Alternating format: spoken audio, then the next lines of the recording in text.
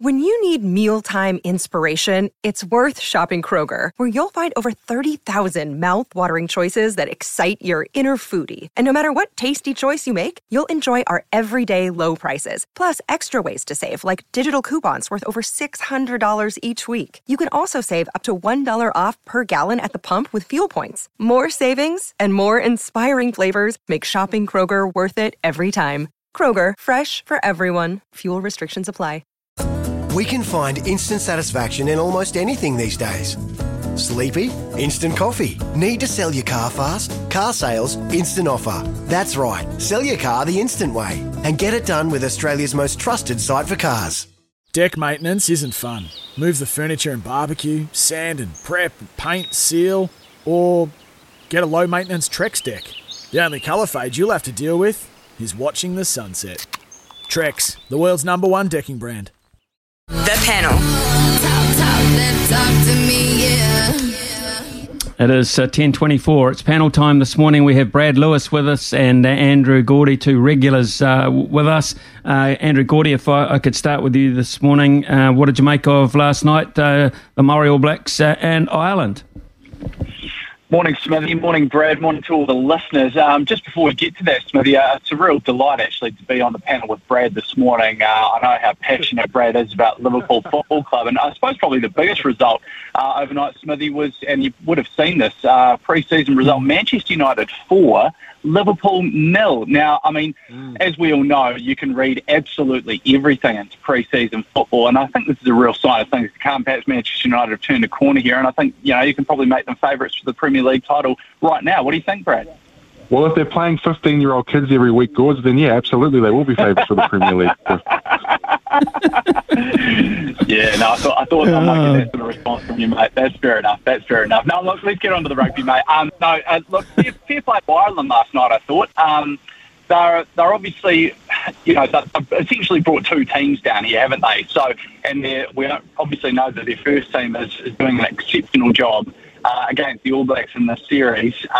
They were outdone by the Māori All Blacks in the first game, but last night it just felt to me, Smithy, as though the Māori All Blacks were a bit disjointed at times, and I'm not sure if that was perhaps a sign that this Irish second string team have improved, but I think they thoroughly deserved their victory last night, and I found some of the comments after the game fairly interesting, suggesting that this Māori All Blacks team might need to start playing more often.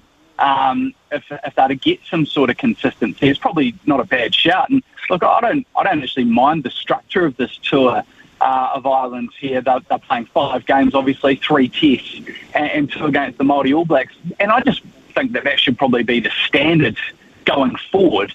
The standard sort of mid-year tour, I suppose, from these Northern Hemisphere teams. We should have a couple of midweek games, I suppose, against the Māori All Blacks. And that'll just give them some regularity, I suppose. I wouldn't mind seeing that going forward. I wouldn't mind seeing that next year, to be honest, Brad. Imagine France coming here for 3 against the All Blacks, 2 against Māori All Blacks, and then a World Cup following that. How good a year of rugby with that lineup? And it makes a lot of sense for the touring team, right? Like Farrell's made it pretty clear the whole time he's been down here that this is about testing some players in some serious games with a World Cup in mind. And look, I think Ireland just look like a team full of confidence at the moment. Now, I know that it was a completely different side that turned up at Sky Stadium last night, but they were a different side than the side that played week 1. And yeah, I just think the confidence of that performance against the All Blacks on the weekend has gone right through that whole entire squad. And they played good rugby last night. I agree with Gords, the Māori looked a little bit disjointed. But looking forward, I think, we're not going to go back into the days where we had 13-game tours and the likes of Mid-Canterbury and South Canterbury and North Auckland and teams like that got games. But it would be great to see a Māori and maybe a New Zealand 15 run out against the touring side for a 6-game tour. I think that would be fantastic. Okay, let's look, Brad, I'll give you first crack at this. Angus Ta'avao dished out a 3-week ban for his act in the weekend, shall we say, his red carding in the weekend.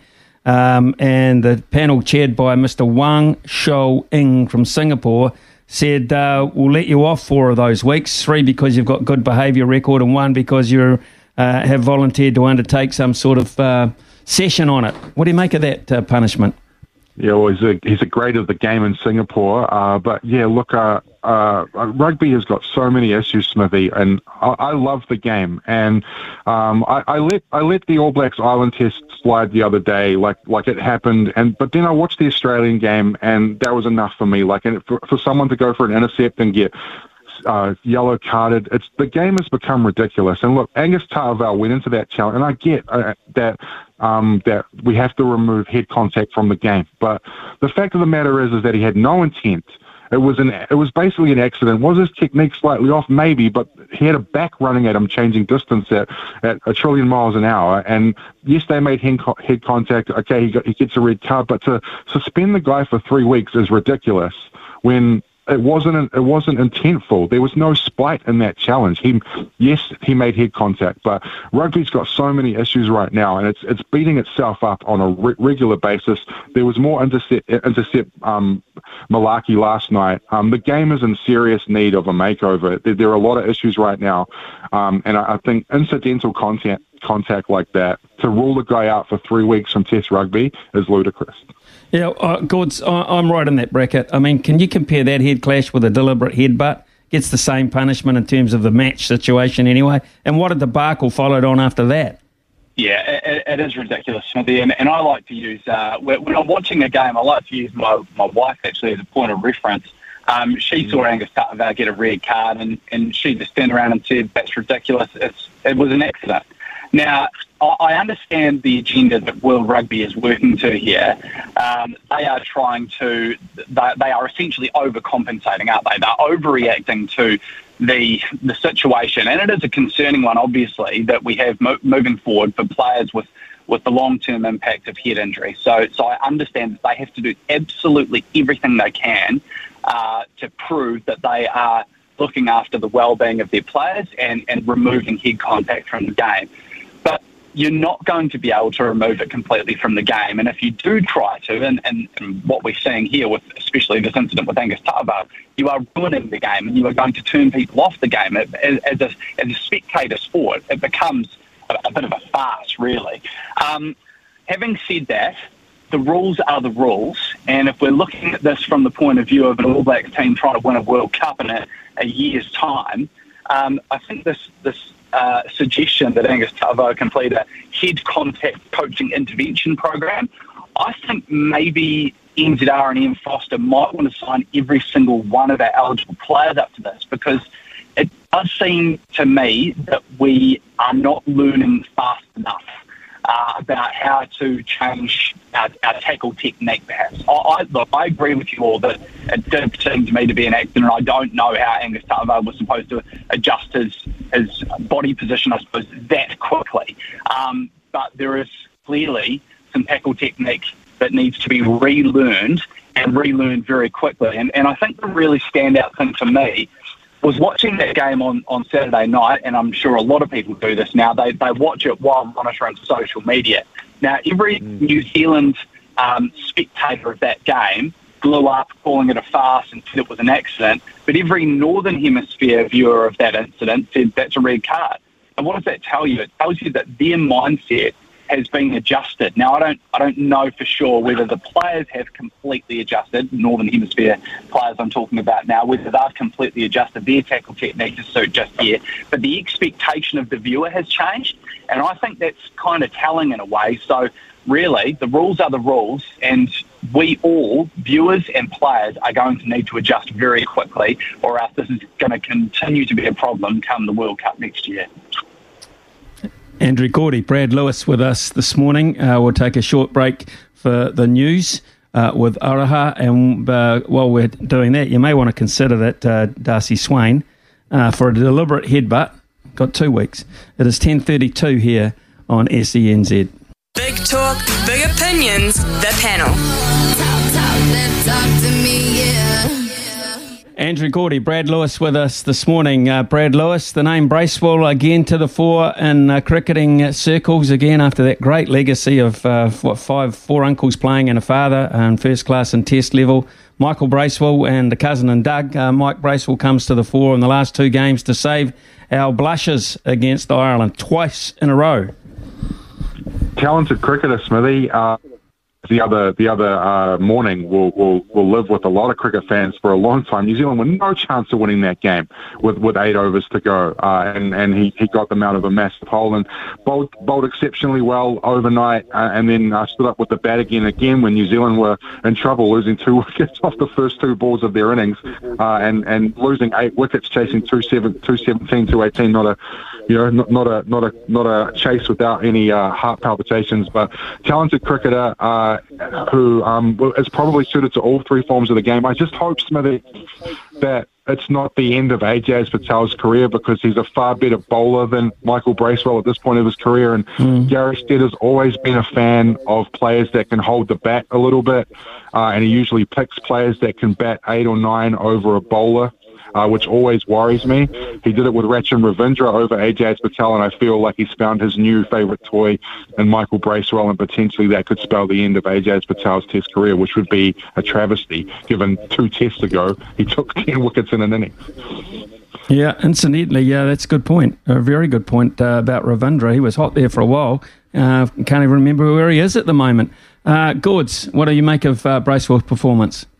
Yeah, look, brilliant and very encouraging, I think, in these sorts of fixtures, which, let's face it, it's not like it's the pressure is on. Let's face it, this is Ireland, and this is very much fulfilling the obligations as far as the Future Tours program goes. But it is always encouraging when you see a player who's new to the setup, I suppose, come through and deliver such meaningful performances, because that's how you create depth, doesn't it? Because you don't always get the opportunities, I suppose, to create depth when things aren't going your way. But it's very encouraging, I think, to see a player like Michael Bracewell step up so seamlessly, I suppose, to the international cricket scene. Like you, Brad, I'd be deeply concerned if Gary Stead was taking this as some kind of indication that Michael Bracewell was a player who could fill the role of Ajaz Patel in the Test arena. We're talking 2 very different formats of the game here, 2 very different skill sets required in terms of what you need out of your spin bowler in one-day cricket versus Test cricket. So, yeah, I'd be deeply concerned if Gary Stead was entertaining those sorts of thoughts at this point. But, yeah, look, to answer your question, Michael Bracewell, it looks like we've got another quality cricketer with a good head on his shoulders who has shown right from the get-go that he's able to compete at this level. Gords, I know you've got a really good opinion on what's going on in the world of golf at the moment, and there's plenty happening. Of course, we're staring down the barrel of the 150th edition of the Open Championship at the Old Course St Andrews. All the big boys have come to celebrate such a great event. All but one who was told you're not welcome here. That was Greg Norman, a dual winner of it, of course.